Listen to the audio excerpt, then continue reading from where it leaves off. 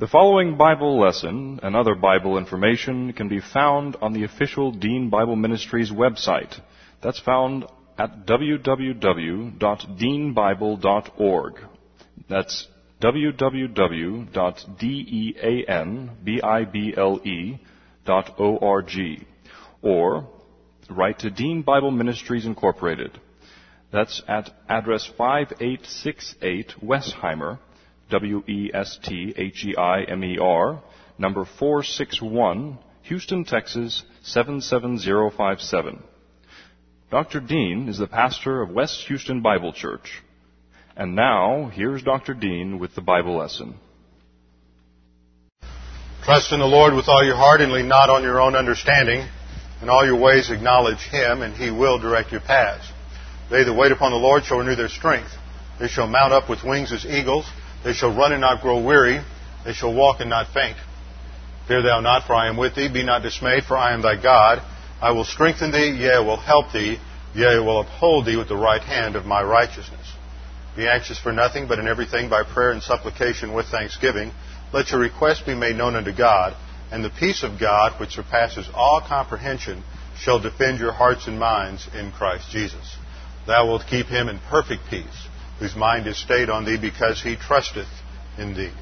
For the word of God is alive and powerful, sharper than any two-edged sword, piercing even to dividing asunder the soul and the spirit and the joints from the marrow, and is a discerner of the thoughts and intents of the heart. Before we begin our study of 1 Samuel, continuing our study of Judges and our study of Samson, we need to make sure we're in fellowship, ready to study the Word, putting aside the thoughts about the things that distract us, events in our lives from last night, yesterday, tomorrow, this afternoon, vacation in 2 weeks, whatever it might be, and focusing our attention on the Word. So we'll have a few moments of silent prayer for confession if necessary, and then I'll open in prayer. Let's pray.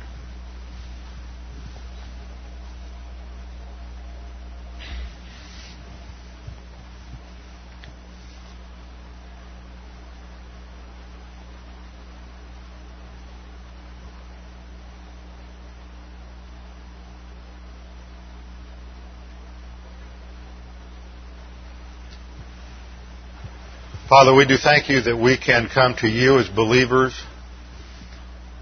in a free nation that does not hinder or restrict our freedom to worship and our freedom to teach accurately your word, that there is no government interference.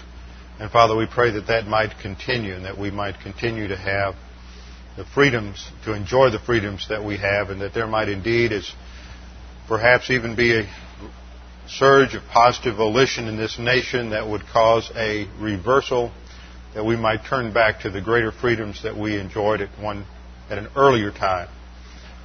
That we would not be like the Jews during the time of the Judges, continuously deteriorating through endless cycles of apostasy, but that we might come to understand the truth once again in this nation. Father, we pray that as we study our passage this morning, focusing on what you have to teach us through Samson, that we might be able to understand these things and they might encourage us and challenge us and strengthen our souls and our spiritual life. We pray this in Jesus' name. Amen. Grace. The grace of God is one of those subjects that everybody talks about. You can't find a denominational group, no matter who they are, whether they're quasi-cultic or whether they are just pretty close to the Bible, that doesn't talk about grace. People talk about grace all the time. We use phrases like, well, such and such will happen by the grace of God. But a lot of that is more lip service than it is reality.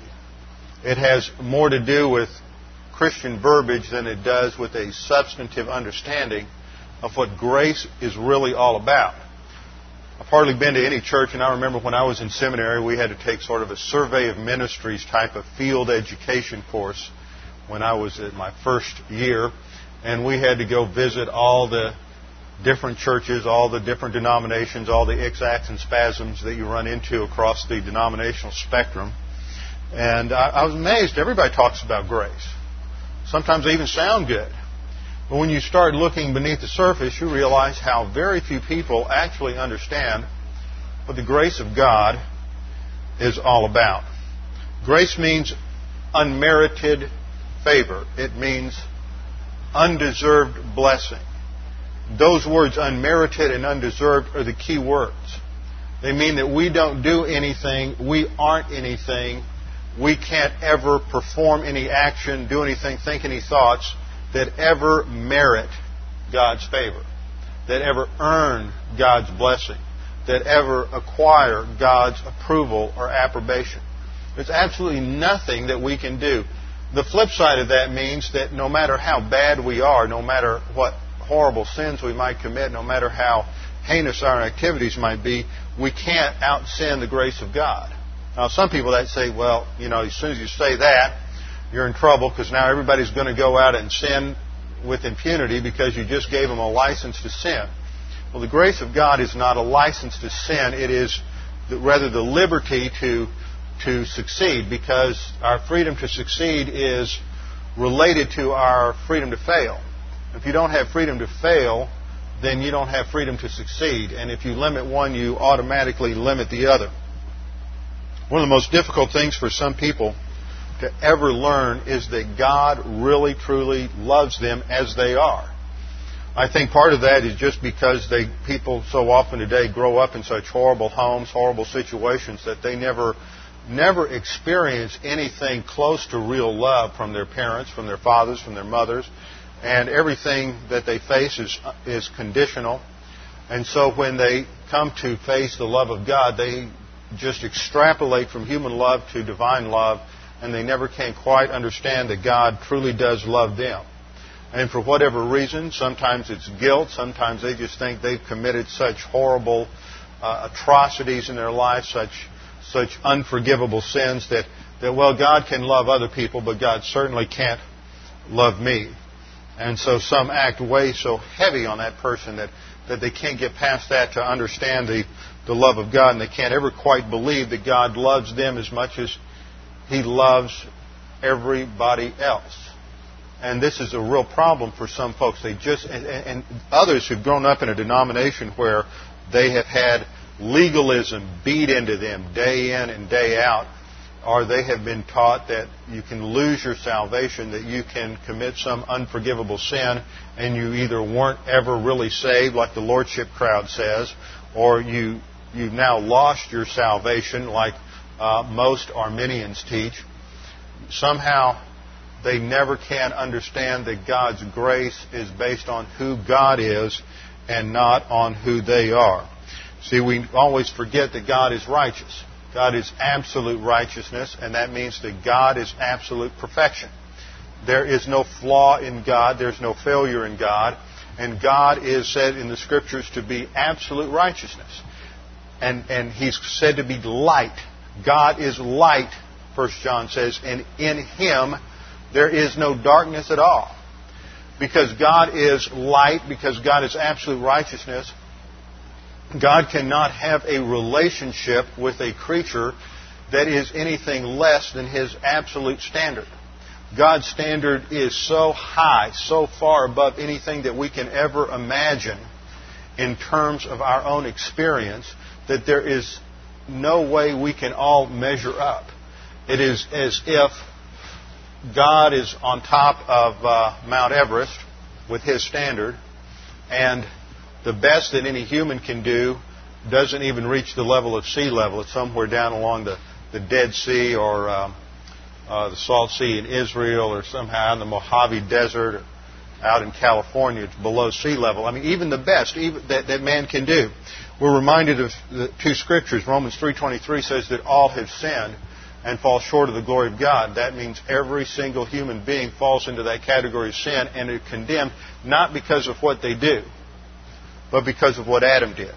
And that's one of the most important things that we can communicate to people when we are witnessing, when we are interacting with somebody who's struggling with this, is that condemnation was for Adam's original sin, which was imputed to an inherited sin nature, and condemnation is not because you did something. God rejected you not because you did something. God rejected you because you're obnoxious to Him, because you possess Adam's original sin, and you were born with a sin nature under condemnation. God therefore loves us not because of who we are, but because of who He is. He loves us not because of what we did, but because of what Jesus Christ did on the cross. The problem is, I think, that a lot of people are just overimpressed with their own sin. They just think that somehow they did something so awful, so horrible, it really impressed them with its heinousness, that God must be shocked because they're shocked. God must be horrified because they're horrified. All that really means is that they're impressed with their own depravity, but God's not impressed with our depravity because God knows how depraved you are. Every single one of us is totally depraved. Sin infects every single aspect of our thinking and our character and our person, and it's only after regeneration that there's any change. But it still doesn't do away with the sin nature, diminish the sin nature, decrease the sin nature, or in any way hinder the sin nature. It simply means at salvation that the sin nature no longer has absolute power. So all of sin falls short of the glory of God. And secondly, Isaiah says that all our righteousnesses are as filthy rags. Now, most people hear that. What they really hear, think about it. What you hear, when you hear that so often, is all our unrighteousnesses are as filthy rags. Somehow, between the time we read that and the time it gets into our thinking, we've sort of changed it. It's not all our righteousnesses, it's all our unrighteousnesses. But that's not what the text says. The text says it's all our righteousnesses are as filthy rags. That's the best that we are. Everything that we do, everything that we're impressed with, that we think somehow is going to impress God, God says that's filthy rags. Grace means that God is faithful to His character. And He is faithful to His promises, no matter what the creature does. He's promised to save you because of what Christ did on the cross, not because of anything that you or I ever did. So if we come along and commit some horrible sin, we don't lose our salvation, and we don't surprise God with some new failing. Remember, God is omniscient, and He has known from eternity past, billions and billions of years ago, He knew every single sin that you were going to commit and that I was going to commit. He knew how horrible they were, and so He's never surprised. He doesn't learn anything new. And when God the Father poured out every single sin in human history on Jesus Christ on the cross, He poured out all of those horrible sins that we commit as well. Because He's not surprised or shocked, because He doesn't learn anything new, He was able to provide a perfect salvation, and that's what grace is all about. Now, in the same way, when we go back into the Old Testament and we look at the Abrahamic covenant and God's relationship to Abraham, we see these same principles of grace exemplified. God called Abraham and said that through Abraham He would bring into being a new nation, and that God unconditionally would bless all the nations through Abraham and through that particular nation. When Israel sinned at Mount Sinai and they had Aaron build the golden calf, and they had a debauchery and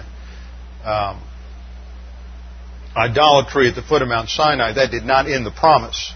When Israel rebelled in the wilderness and continuously rejected the grace of God, that did not end the covenant.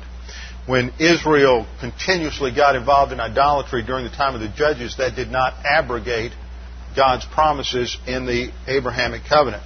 When Israel sacrificed their firstborn on the fiery altars of Molech, that did not end God's love for Israel or God's plan for Israel. When Jephthah, focusing on an individual, when Jephthah sacrificed his daughter on an altar and then immolated her as a burnt offering to God, God did not turn His back on Israel. God does not give up because we fail. That's what grace is all about. And that, more than anything else, is a message that comes through again and again and again in the book of Judges. Why doesn't God turn His back on us? Why doesn't God say, okay, I've had enough? Because God has made covenant promises. He's entered into a contractual agreement to do certain things based on who He is, not on who man is. The covenant is based on God, not man, the covenant with Israel. It's based on God's integrity And it's not related to man's infidelity. It's based on God's work, not man's work. And that's the story of Samson. Remember, Israel for the 6th time has degenerated into idolatry. For the 6th time they have done evil in the sight of the Lord. For the 6th time God has punished them. But unlike the other 6 times, this time they have not cried out to God. This time they have not confessed their sin. This time they are continuing to assimilate with the Philistines. We have gone through this and we have seen that in the Judges we have this continuous cycle of disobedience, discipline, and then there is deliverance. But the deliverance in the other 5 cycles was always after Israel turned back to God. But Israel does not turn back to God, and that's a key to understanding why Samson is treated differently in the text than the other 5 major judges in Judges. We've gone through the cycle where we have seen the deterioration from Othniel to Ehud to Deborah to Gideon to Jephthah, and now it's Samson. We are at the bottom of the apostasy pit in the history of Israel. But God is providing a solution and a deliverance even while we watch the depravity going on in Israel during the time of Samson. I have a chart on the overhead that shows the relationship between these judges. Jephthah lives at the same time as Samson. Samson is born when Jephthah is about 25, so at the time Jephthah begins about the time he's beginning his judgeship and delivering the nation from the Ammonites is about the time that Samson is born, at the beginning of chapter 13. Samson's born in 1123. Samuel, who is the final divine solution that's going to bring Israel to recovery because of his teaching of the Word, is born in 1115. So he's just 7 years younger than Samson. So when we look at Samson in this chapter and we begin to see how really messed up and perverted Samson is, we see that just 7 years younger than he is Samuel, who is going to provide the deliverance. The Ammonite oppression has basically ended because of Jephthah's judgeship, and the Philistine oppression is going to continue until the defeat at the Battle of Mizpah, but ultimately it doesn't end until David ends it in his kingship. And that's important to remember because the author of Judges gives us all kinds of subtle hints because he is writing at the time of David. I don't have time to go into everything, but this book is just phenomenal. The guy who wrote Judges is incredible. He weaves in more literary devices, use of irony, use of word plays, paronomasias, use of allusions to future events in Israel's history during the time of the early monarchy when he wrote this. And the way he structures and crafts this piece of literature is phenomenal because he has a primary message, but he also wants to be reminding us, the reader, or the Jewish reader, of many other things that are going on while they read. The problem is we miss all of that reading it in the English because it's built into the Hebrew text, and unless you can read Hebrew, it just goes right past you because it's not even brought out in most English translations, and sometimes it's not even possible to do that. Now, when we look at what's going on with Samson, we have to ask the question, why is it that the people haven't cried out to God? Why is there no turning to God? Why is there no confession of sin? For the first time, they are not being oppressed. Now, that's important for us to understand because when you look at the other cycles, it says that they were oppressed by the Midianites, they were oppressed by the Ammonites, they were oppressed by the Canaanites. All these other groups oppressed them and enslaved them, but the Philistines do not oppress and enslave them. And that is, to understand that is to understand Philistine culture. It's often said, and I pointed this out when we got into this study initially, that the Philistines are the Greek Sea Peoples. But they aren't really the Greek Sea Peoples because the Greeks are descendants of Noah's son Japheth, and the Philistines, according to Genesis chapter 10, are descendants of Noah's son Ham. Not through one of Ham's sons was Mitzrayim, who was the father of the Egyptians, and then it's through another son that the Philistines came. So the Philistines are like second cousins to the Egyptians. They are not Greeks. But they went through somewhat of a circuitous route to end up on the Mediterranean shore of Israel. And apparently, from some passages in the Scripture, there's an indication that they were enslaved on the Isle of Crete for a while. So there they picked up some Greek culture, and then they end up on the Mediterranean coast of Canaan. And there they had a culture that was different. We see them during the time of Abraham that they had a king. Their form of government was a king. But by the time we get to the Philistines in Joshua and Judges, you have the 5 lords of the Philistines, a totally different kind of government. Back during the time of Abraham, the Philistines are positive to Abraham and positive to the Jews. But by the time of the Exodus, they're hostile to the Jews and they're anti-Semitic, and that continues to play its role in history. So something happened in between the time of the Philistines during Abraham and 500, 600 years later by the time of the Judges. And that's important to keep in mind because it affects the dynamics of what's going on in their culture, and it's not too dissimilar from what's going on in our own culture today. Because during that period of time, there were these migrations of people out of the north and the northwest, commonly called the Greek Sea peoples, but they weren't just Greek, they were just various peoples. And they would sail across the Mediterranean and establish colonies in Phoenicia and in Carthage over North Africa, as well as interacting with the ethnic Philistines on the coast of Canaan. And so as these Greek Sea peoples came into contact with the Philistine culture just sort of assimilated or absorbed all these different cultures. So they became a melting pot, much like the United States. They became sort of an ethnic melting pot and became multicultural. And so what they did was, in their culture, instead of taking a stand with what their early religious system was, they just kept absorbing all the deities, all the ideas of all these different cultures. So the Philistines were into cultural absorption and not any sort of absolute. So they're governed by a relativistic thinking, which is the same kind of thinking governing Israel at this time, which is exemplified in the key verse of Judges, that there was no king in the land, referring to God. They'd rejected God as the theocratic leader and monarch of Israel. There's no king in the land. Everyone did what was right in their own eyes. So the Jews just want to do whatever they want to do, and they've rejected divine absolutes. Once you take God out of the picture, something has to fill the vacuum left by removing God. And it's always man who tries to deify himself by becoming his own ultimate reference point and establishing his own values, his own absolutes, whatever they are, but they're relative because man is relative, and so they're constantly shifting.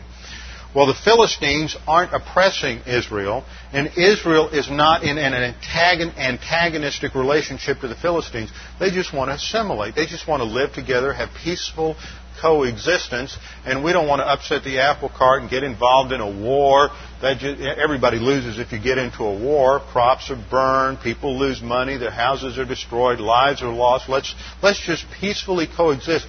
And what's happening is a breakdown between the Jews, who are to be God's unique people as a witness to the world, as the source of divine blessing to the nations, and the distinction between the Philistines between the Jews and the Philistines is breaking down. And so God's going to send His bull in the china closet into the situation in order to stir up trouble. As long as you have this divine burr under the Philistine saddle, then the Philistines aren't going to be happy with the Jews, and we're going to just constantly try to create antagonism and warfare. And that's why Samson is a deliverer of a different kind. He's a troublemaker. He's there to stir up antagonism between Israel, to keep them from being destroyed and assimilated by this sort of relativistic thinking that is typical of human viewpoint and typical of much paganism. But the problem with Samson is that Samson is as much a spiritual apostate as anybody else in Israel. He is a perfect microcosm of all the problems in Israel. He wants to assimilate too. He doesn't care. He doesn't want to hold a distinction between his thinking and the thinking of the Philistines. He doesn't want to learn doctrine. He's negative to doctrine. He never seems to apply truth at any point. We know he does from what Hebrews 11 says. But that's not what the writer of Judges is emphasizing in the life of Samson. What he's trying to bring out in the life of Samson is that Samson, like all the other leaders, is doing what is right in his own eyes. He has succumbed to the same thinking that dominates that of everybody else in a Jewish culture. So now we come to, in the last few weeks, we looked at the birth of Samson, and that it was unique, and God set him apart to be a unique kind of deliverer, marked by a unique birth and a unique vow. He's a Nazirite. And as part of that Nazirite vow, he was to do three things. And we have to keep these three things in mind when we read through Samson, because the writer assumes that we know it and that we're going to spot all the problems. He's very subtle at sometimes. First thing, he couldn't drink wine or strong drink. Strong drink is barley beer at that time. So he couldn't drink wine or drink beer, but it went beyond that. According to the stipulations in Leviticus, he could not only not drink wine, he couldn't drink even grape juice. He couldn't eat grapes. He couldn't eat the skin of grapes. He couldn't even touch a grapevine. Now you have to keep that in mind.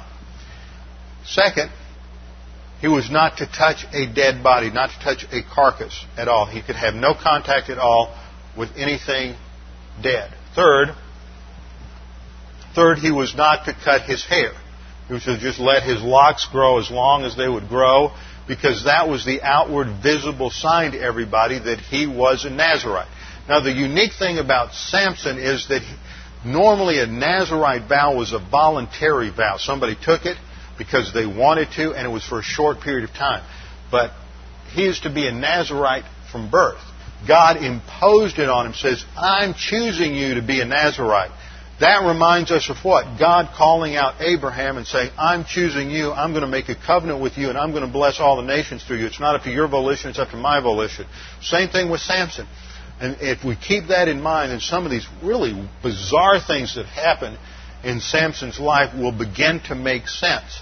Because what God is going to demonstrate is that even though Samson is this perverted, out-of-control, lust-oriented, crazy guy, as God still is going to work with him, because God's going to be faithful to His promise. He is picturing through Samson His unconditional faithfulness to Israel. He's going to be unconditionally faithful to His promise to deliver through Samson, just as He's going to be unconditionally faithful to Israel. And despite all of their failures, despite all of their sins, despite their relativism, their paganism, and their idolatry, God is not going to desert them. He is going to be faithful to them. So the message that runs through this whole section is a message of God's grace. That God's grace is not dependent on who we are or what we do. It's dependent on who He is and what Christ did on the cross.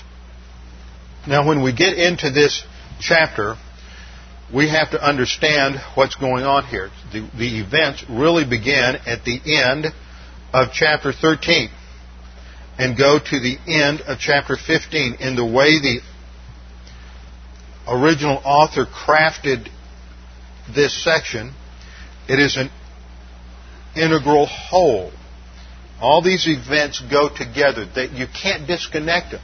The problem is, in teaching the passage or going through it, there's no way we can go through all the details in 14 and 15, because one of the things that has to happen is that for any of us to appreciate what's going on in these chapters, we have to learn a lot about Israel. We have to bring out a lot of background, because we just don't know these things. We're 2,000, 3,000 years, or 2,500 years divorced from this time period. So we won't get through it all, but the writer intends for the original Jewish audience to work through it, read through it, and understand all of these things in one sitting. So, lest we are guilty of just yanking some stuff out of context, we need to have a good summary of what happens in these verses, because what begins to happen in chapter 13, verse 25, culminates, it sets in motion a whole series of events that fall like dominoes until you get to the last verse of chapter 15, which tells us, so he judged Israel 20 years in the days of the Philistines. Notice even in that it's a reminder that he didn't deliver them from the Philistines. So all of this begins in verse 25 of chapter 13, where we're told the Spirit of Yahweh began to stir him in Mahanadan between Zorah and Eshtaol. Now, here's a summary of what's going to happen. It's like a soap opera. Everything's interconnected. If you miss any of this, you're going to miss out on what the Holy Spirit has for us in these two chapters. The Spirit of the Lord began to stir up Samson to action at the end of chapter 13, but Samson, rather than responding with doctrine, takes his own action. We see him exhibiting in his life the extremes of Israel's relativism. So Samson goes over to the neighboring village of Timnah, where he gets the hots for this Philistine babe, and immediately he comes running home to mom and dad and says, hey, you've got to go over there and get this woman for me. I've just got to have her for my wife. I just won't be happy. I'm just going to be miserable. Let's go get her. And they try to dissuade him, but they're unsuccessful. So on their way over there, Mom, Dad, and Samson are taking this 6-mile walk to the next village. Apparently, Samson gets separated from his parents, and at that time, which ought to tell us that maybe God's working behind the scenes, at that time he is attacked by a lion. He kills the lion, but he doesn't tell his parents. Because the writer informs us that he doesn't tell his parents, it tells us his parents weren't with him, so they must have gotten separated along the way. Sometime later, a week or two later, he returns that way on his way to visit his fiancée. And he goes by the lion, and there he discovers a swarm of bees has inhabited the lion, and there is a load of honey there. So he takes some out and takes it to his parents, but doesn't tell them where it came from. Then Samson goes back to throw a bachelor party for the men of the town, for the men in Timnah. And in order to protect themselves from this strong man, who apparently already must have a reputation, otherwise it wouldn't explain their actions, in order to protect themselves and keep him under control if he gets a little too drunk, they bring in 30 bodyguards to just monitor the situation. So we've got 30 bouncers there to take care of Samson at his bachelor party. And in that situation, he poses a riddle to these guys. And he thinks it's a riddle that they'll never figure out, and they wouldn't because it's a loaded riddle. And this is typical of that time in history for people it was the age of riddles at that time and throughout the ancient world. And there's a bet on whether or not they can satisfy the riddle or solve the riddle. And at stake was a set of new clothes for every one of them. If he wins, they'll give him 30 new suits, and if they win, he'll have to give each one of them 30 new suits. Well, they can't figure it out, so they decide to make an end run, and they go to his girlfriend, and they threaten her, intimidate her, and tell her that she has to find out the answer to the riddle. So she cries on his shoulder, and we find out that he has absolute weakness for women at this point.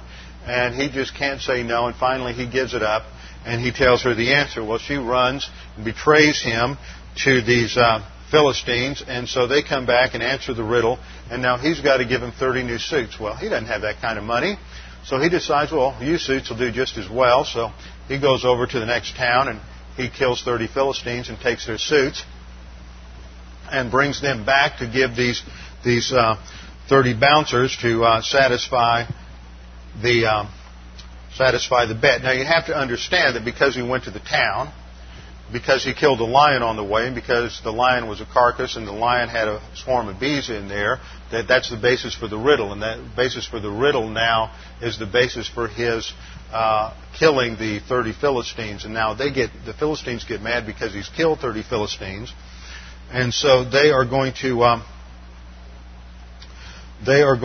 assault his wife and her father.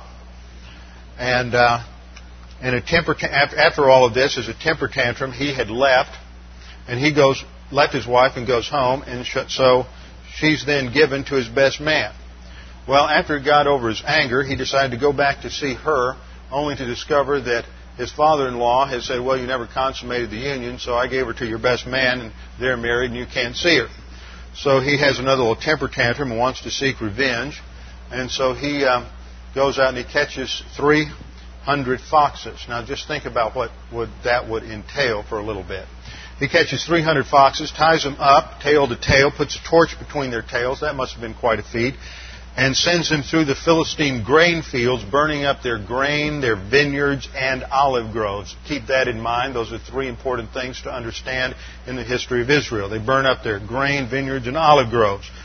The Philistines retaliate by setting fire to his wife and her father. See, it's revenge. It's constantly back and forth. He's setting all these things in motion just because he killed the lion, just because he lusted for the woman. See, it's all interconnected. Then Samson retaliates again and kills a vast number of Philistines, we don't know how many, and heads out to the wilderness of Judah to hide out and rest. But the Philistines put together an army, and they're in hot pursuit, and they follow him into the wilderness of Judah. And the Judahites now have had their territory invaded by this Philistine army, and they're all upset, and rather than defend their freedoms, they say, we don't want a war. They're the ultimate pacifists. And so they put together 3,000 men to arrest Samson and turn him over to the enemy. Samson lets them tie him up, but when they get him to the Philistines, the Spirit of the Lord comes on him, and he breaks his bonds, and he smites, I love the phrase, smites them hip and thigh, and he kills 1,000 Philistines with the jawbone of a donkey. After that, he's exhausted, he's overcome with thirst, and he cries out to the Lord, who miraculously gives him water. He revives, and then we're told that he judged Israel for 20 years. That's all these events in these two chapters all follow one cause upon another, starting with his lust for this woman. So if we're going to understand all these dynamics, we've got the whole picture now, we've got the overview. Let's look at some of the details. Verse 25 of chapter 13. And the Spirit of the Lord began to stir him in Mahanadan between Zorah and Eshtaol. Now we have to look at this and answer a couple of questions about the relationship of the Spirit of the Lord to Samson. Because it makes it sound, remember there's no chapter divisions in the original, there's no verse divisions. It just says the Spirit of the Lord began to stir him in Mahanadan. Then Samson went down to Timnah and saw a woman in Timnah, one of the daughters of the Philistines, and subtext is he lusted after her. So it sounds like the Spirit of the Lord caused that. Well, let's go back and understand the doctrine of the Holy Spirit in the Old Testament just briefly.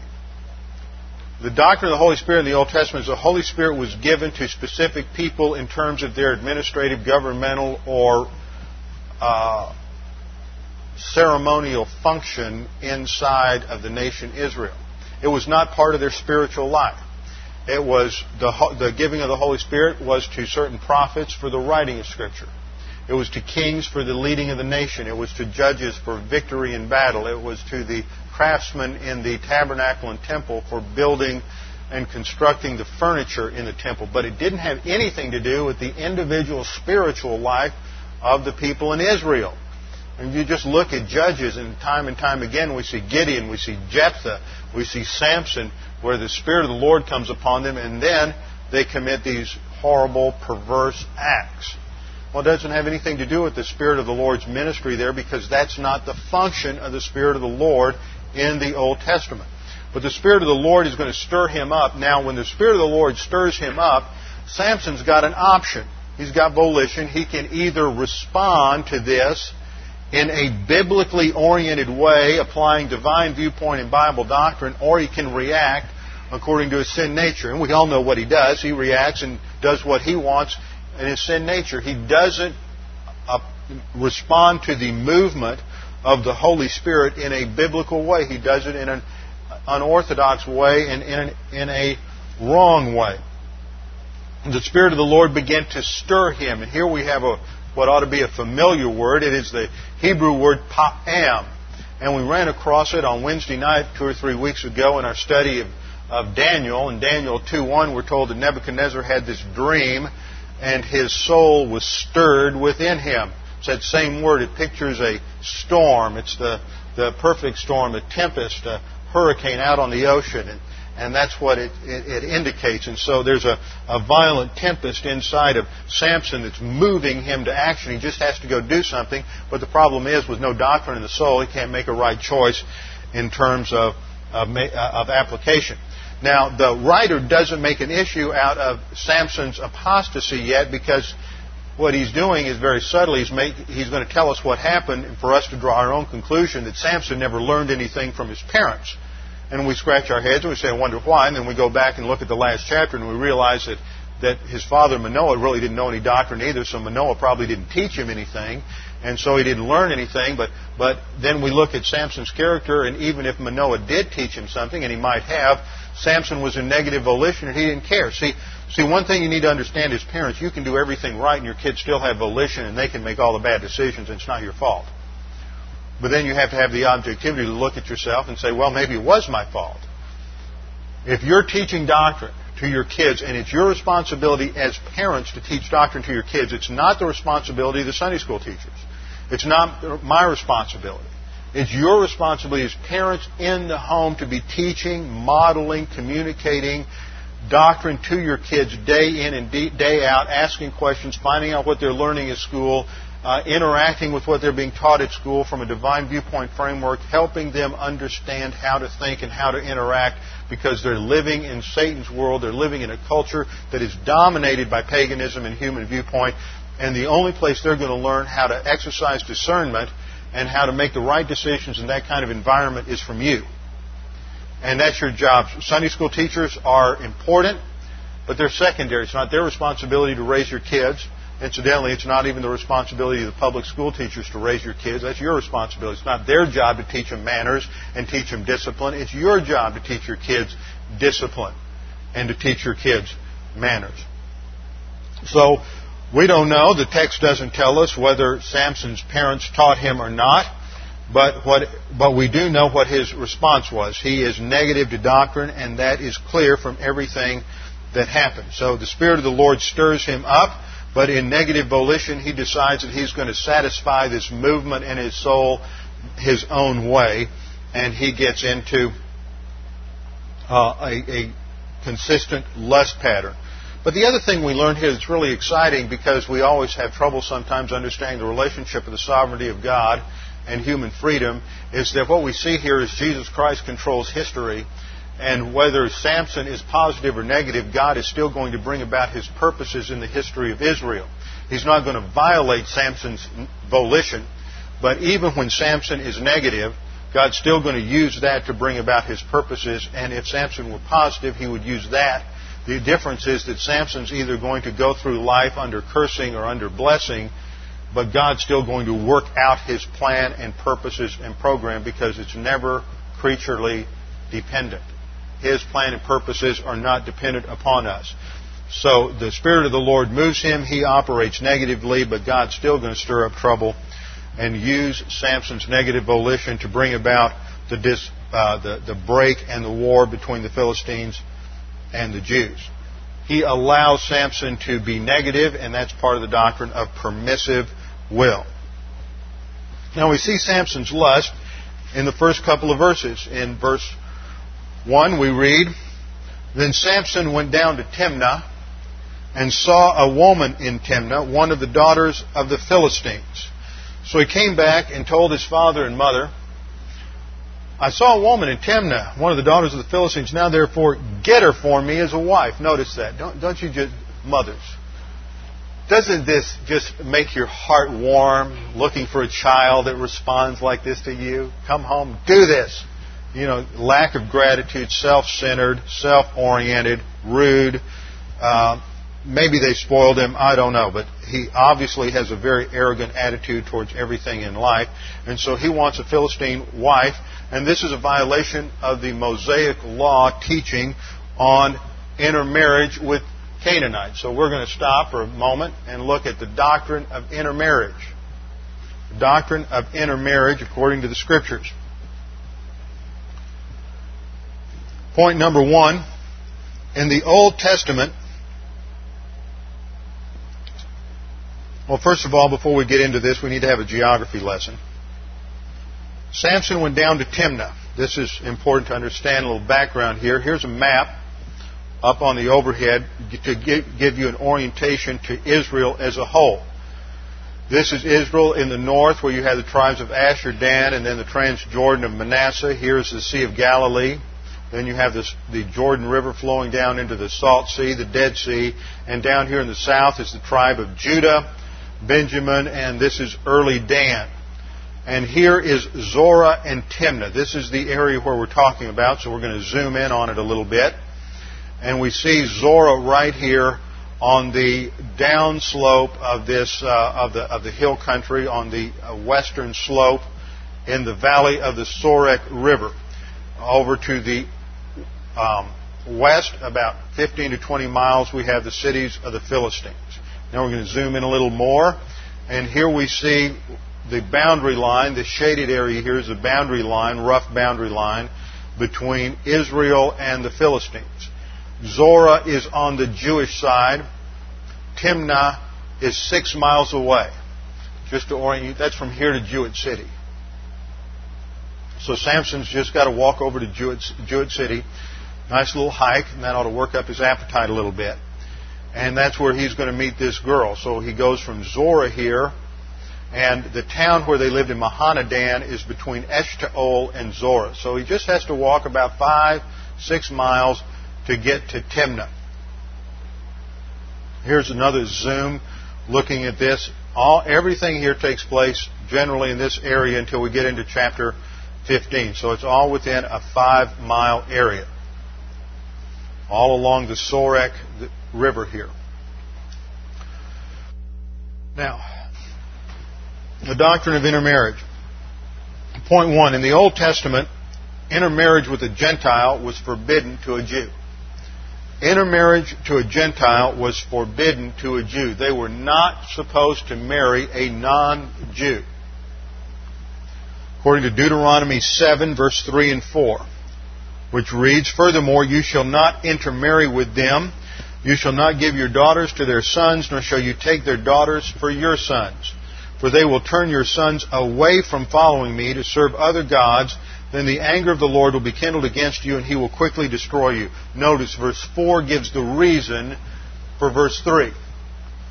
Verse 4 says the reason they're not to intermarry is because they will be entering into a partnership with pagans who will lead them astray. Point number 2. The only exception was if the Gentile was a believer. There is an exception. That's what the book of Ruth is all about. Ruth was a Moabitess, and she marries Boaz, who's a Jew. And their grandson is going to be David. And Ruth is one of 2 Gentile women. The other is Rahab the harlot. Wouldn't you like to go through history known as, Rahab the hooker? But Rahab is a Gentile and Ruth is a Gentile, but both are positive to doctrine, both are believers, and therefore that intermarriage is fine. Intermarriage is not based on religion, but on spiritual relationship to God. Point number 3, here's the principle. Intermarriage with an unbeliever would involve a Jew becoming a partner with a pagan who would then influence them, him or her, and lead them into apostasy. This always happens. 99 times out of 100, you get involved, if you're dating, you get involved with an unbeliever, and you're going to be led into apostasy.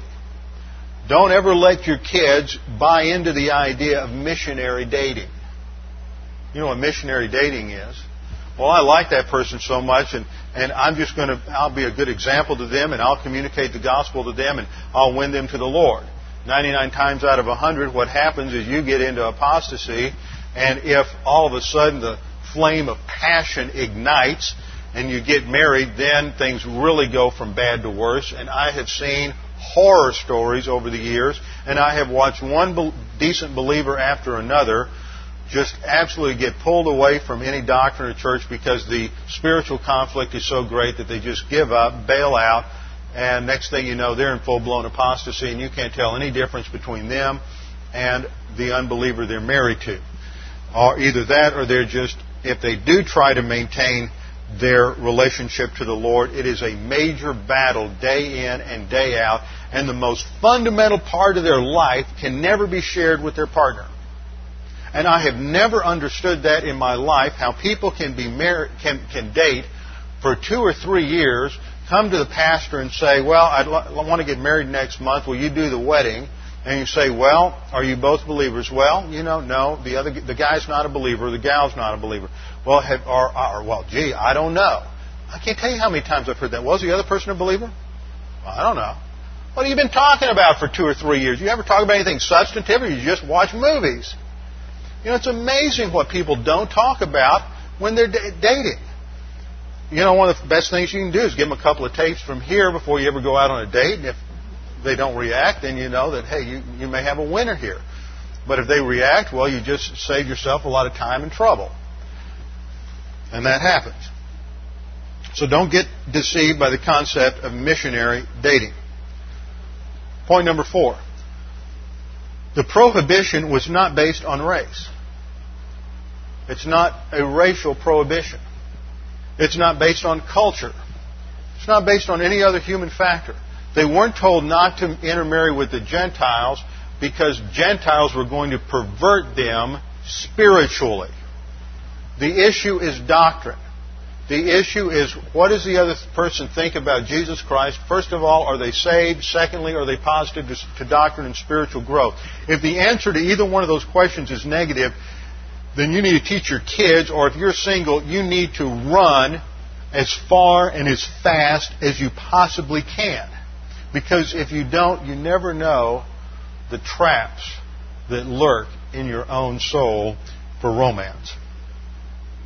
This isn't a prohibition to intermarriage racially. Remember, Moses had an Ethiopian wife. Boaz married a Moabitess. That was interracial marriage. So interracial marriage is not wrong in itself. The issue is spirituality. Point number 5. Later on, the Pharisees made this prohibition racial. That came in under legalism. The Pharisees made it racial because they ignored the second verse. The second verse said the reason you don't marry a Gentile is because they're going to lead you into apostasy. But if the Gentile's a believer and it's come into Judaism, as it was practiced then, doctrinally correct in the Old Testament, come under the Mosaic Law as a proselyte, then it was okay. So the Pharisees made the prohibition racial because they ignored the spiritual impact of Deuteronomy 7:4. Point number 6. In the New Testament, the principle holds true. It continues. Remember the principle? Anything that is not restated in the New Testament ends. Anything that is not restated in the New Testament ends.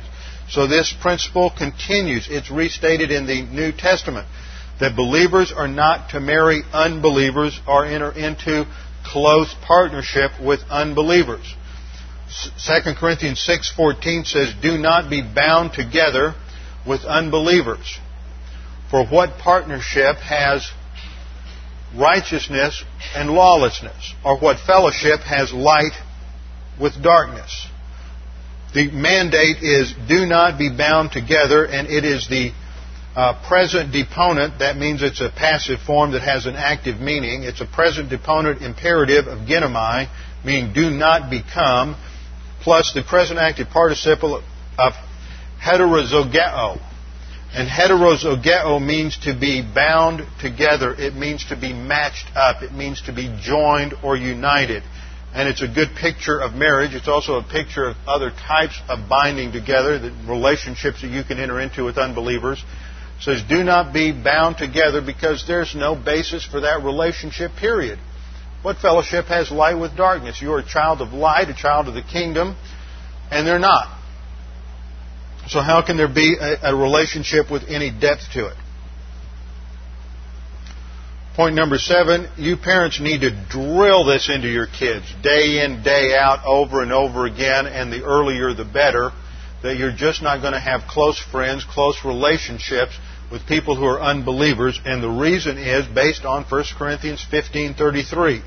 Do not be deceived, bad company corrupts good morals. You are the watchman at the gate, at least until they hit puberty. If you haven't started it till then, boy, you're going to have just a lot of fun when they're in adolescence. But always remember, even if you do everything right, they have their own volition. And I've seen this happen. One of my best friends, the 3 oldest kids, were all great, all positive. I mean, these were like model children. The youngest daughter came along. Man, she was like the daughter from the pit of hell. You know, she made the Exorcist kid look like something you wanted. To my knowledge, the parents didn't do anything different. Same environment. What made the difference was volition. Well, back to Samson. We learned some things here about Samson's character. As he comes in and tells his parents he's got to have this woman over in Timnah, that he's willful, he's disobedient to the Mosaic law, he doesn't care, he's ignoring the Mosaic law stipulation that he not marry a Gentile. He's disrespectful of his parents, he doesn't show manners, he doesn't ask them, he doesn't say, well, what do you think? He just tells them what to do. And we see that he's a man who's getting rather wild and he just does whatever he wants to do. In short, he's acting like everybody else in Israel at this time in history. He does what is right in his own eyes. Now we come to verse 3. This begins to get us into some fun stuff. Then his father and mother said to him, is there no woman among the daughters of your relatives or among all our people that you go take a wife from the uncircumcised Philistines? See, they understand a little doctrine. When they use the word uncircumcised, that immediately brings to bear doctrine related to the Abrahamic covenant. Because the sign of the Abrahamic covenant, the sign of their being a Jew, is circumcision.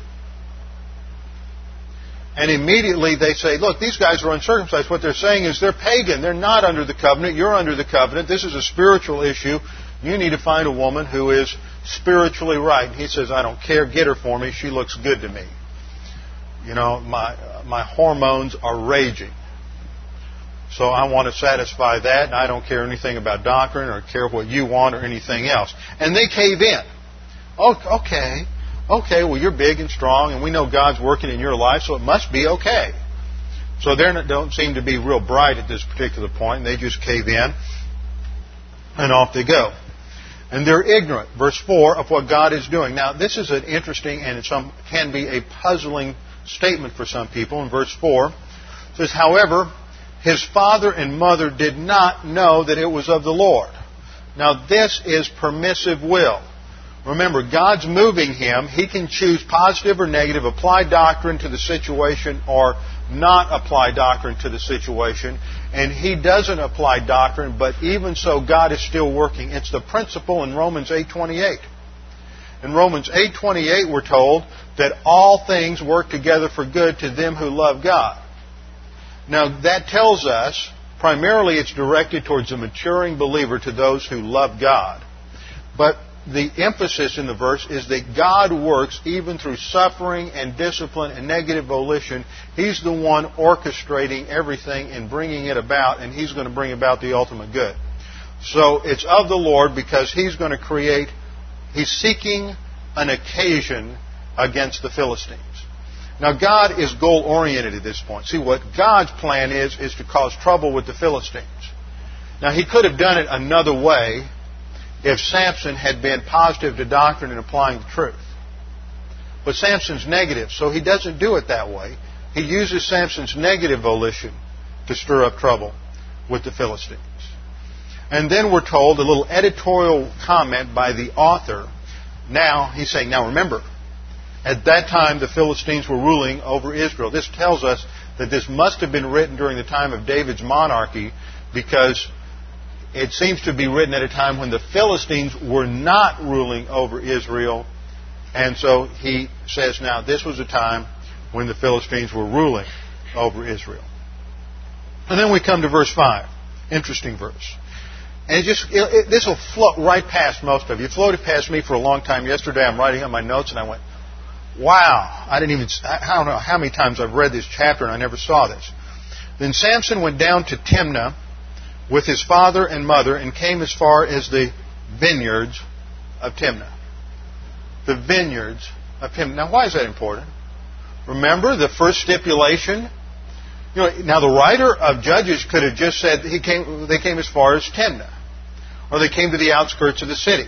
They came to the gates of the city. There's all kinds of ways the writer could have said this, and it wouldn't have made any kind of spiritual point. It would just told us that he's going to a location. But he doesn't want us to pay attention to the fact that he's just going to a location, because he wants us to pay attention to where he's going and its spiritual implications. He's going to the vineyards of Timnah. Now that's important because as a Nazirite, Samson wasn't to have anything to do. He wasn't to come into any proximity with wine, with grape juice, with the seed of the grape, with the grapevine, with the skin of the grape, with anything. What's he doing in the vineyards of Timnah as a Nazirite? Right away, we're told this guy's in spiritual apostasy. He is so far in rebellion, he doesn't care where he is, and he's really thumbing his nose at God. But who's moving him? See, this is grace. Samson is failing by the numbers, and God doesn't desert him. The message to Israel is, you're failing by the numbers. I'm not deserting you. I made a promise in the Mosaic covenant. I made promises in the Abrahamic covenant. And I'm not going to go back on my word. That's grace. Grace means it's not up to us, it's up to God. It's not based on our behavior, it's based on God's behavior. And so Samson ends up, first violation in this section of his Nazirite vow. And then we have the episode with the lion. And behold, a young lion came roaring toward him. Now, we know that Mom and Dad have gone on ahead. Maybe he turned aside. Maybe he had to check out the trees, a nature call, or whatever it was. But at that particular instant, a lion charges him. Now, we ought to be thinking, now, the lion attacks him at the moment he's not with his parents. Now, when you're walking 6 miles, that takes maybe an hour and 20 minutes, maybe an hour and a half.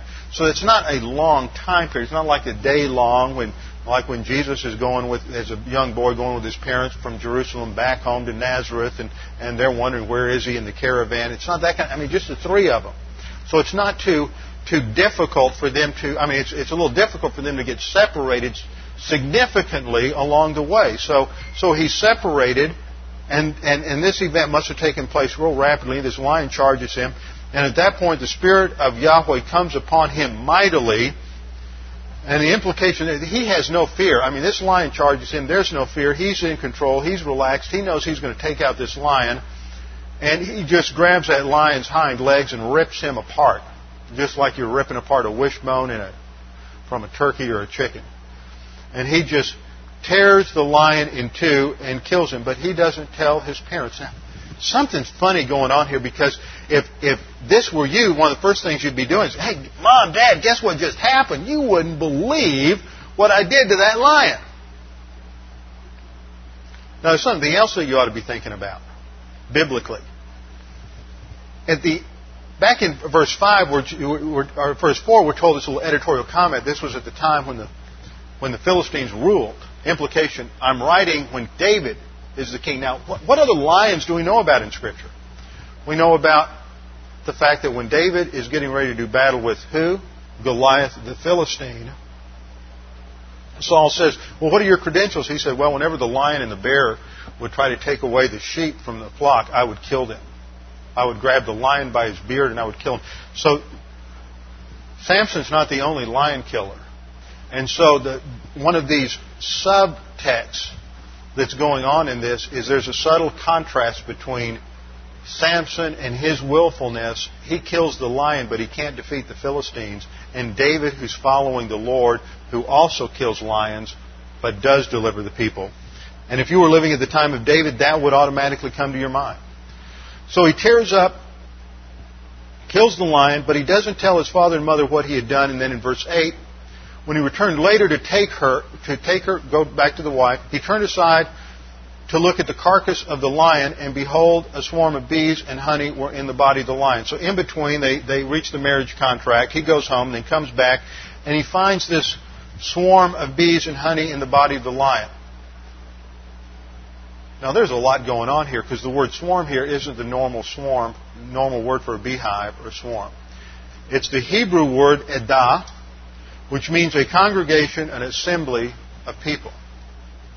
It's talking about honey coming out of a dead carcass. Now, wait a minute. How many of y'all have ever seen honey, a honeycomb, a beehive in a tree? What's the environment like? It's dead, it's dry, or maybe it's alive, but it's dry. It's a good environment. Do you normally find beehives in animal carcasses? Why not? Because they're wet, they're gaseous, they're decomposing, they're not valid sites for a beehive. So once again we're going, uh-oh, God's doing something here, because this is not normal to find a beehive in a carcass, number one. Number two, it's an assembly. What the writer is making a point here, and that is that, and what's found there is honey. Now, what does honey have to do with in the Old Testament?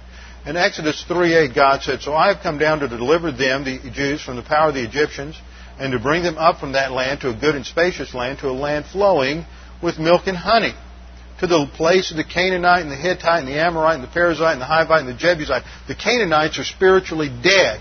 They are the carcass. And out of the carcass, God's going to give honey and life to Israel. Once again, it's another symbol of grace. God brings life where there's death. He's going to bring blessing where there is death and depravity.